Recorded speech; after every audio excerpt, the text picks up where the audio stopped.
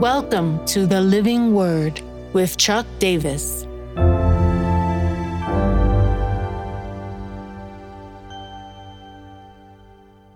Psalm 128, Blessed Legacy. Psalm 128. Blessed is everyone who fears the Lord, who walks in his ways. You shall eat the fruit of the labor of your hands. You shall be blessed, and it shall be well with you. Your wife will be like a fruitful vine within your house. Your children will be like olive shoots around your table. Behold, thus shall the man be blessed who fears the Lord. The Lord blesses you from Zion. May you see the prosperity of Jerusalem all the days of your life. May you see your children's children. Peace be upon Israel. May you see your children's children.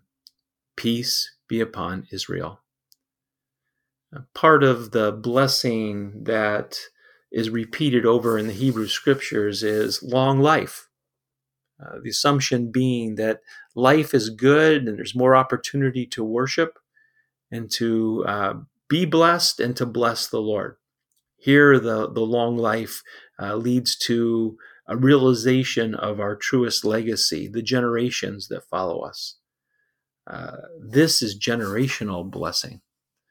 The echo here is very clearly heard from Psalm 127, where it says, Behold, children are a heritage from the Lord, the fruit of the womb a reward.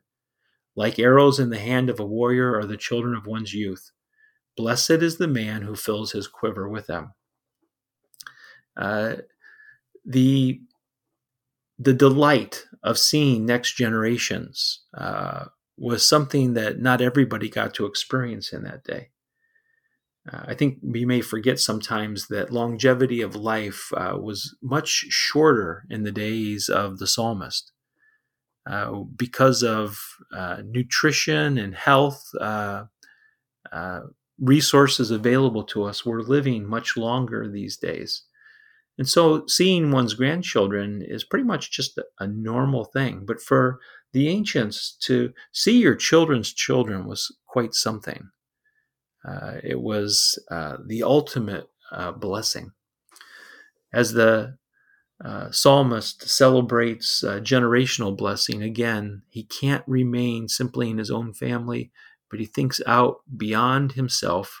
Peace be upon Israel. Shalom. Well-being, the presence of God manifest in flourishing of everyday life. The so what of this passage is a reminder of my most important stewardship role.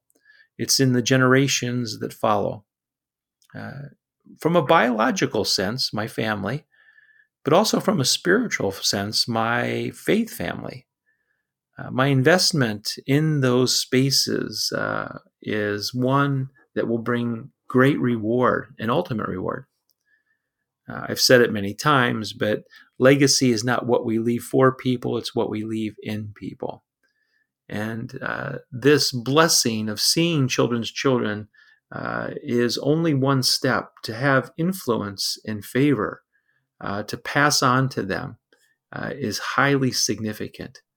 Yes, they're going to need to appropriate it in their own life, the next generations, but we can set the stage. So my now what is pass on the bounty of God. Tell the stories of what he has done. And don't forget to pray for the next generations. I pray for my kids and my grandkids and unto the third generation every day practically. The things I pray for them are identity completely rooted in Christ. I pray for spiritual vibrancy, and I pray for God's hand to watch over them, even in the practical areas of their life. We get to live into a generational legacy by being spiritually engaged with the generations that are coming.